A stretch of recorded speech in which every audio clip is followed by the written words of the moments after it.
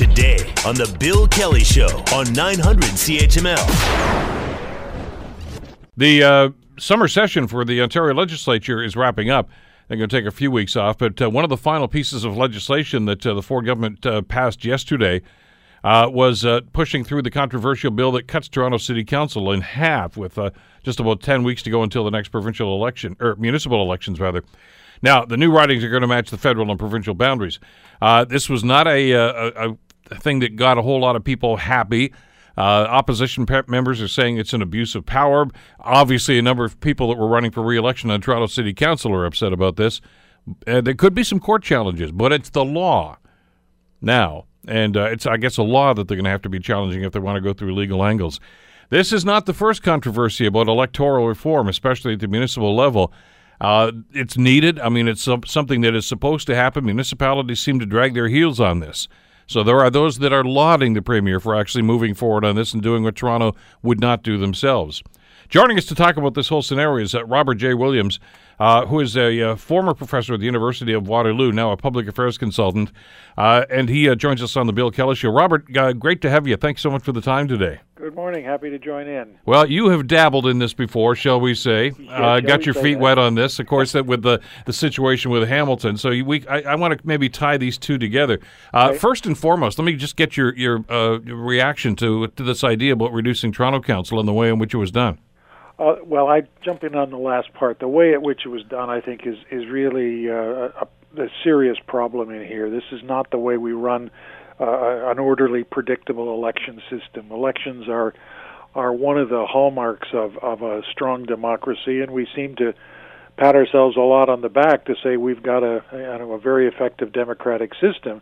And one of the parts of that is an election that is well managed, honest, without interference, carefully laid out, and so forth.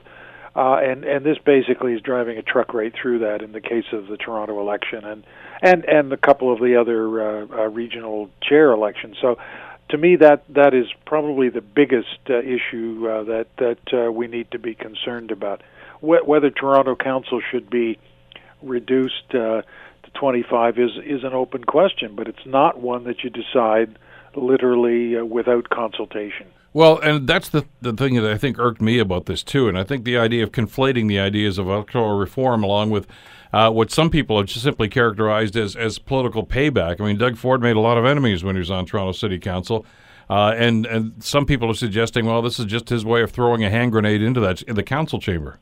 Well, certainly those comments are floating around out there. I frankly didn't watch Doug Ford very much at council. I don't know that he was. Well, it would have been difficult, Robert. He wasn't there very much. Exactly, and you know that he had, in a sense, he's carrying the torch for his brother who floated this idea around the time he was elected.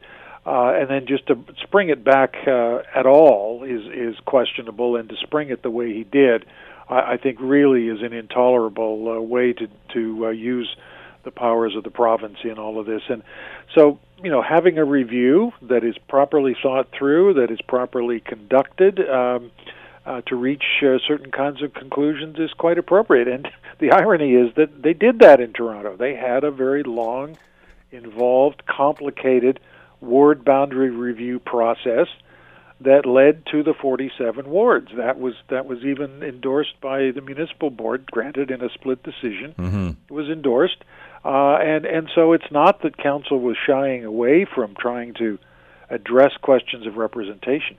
What they didn't address, and which he obviously sees as the be-all and end-all, is a smaller council.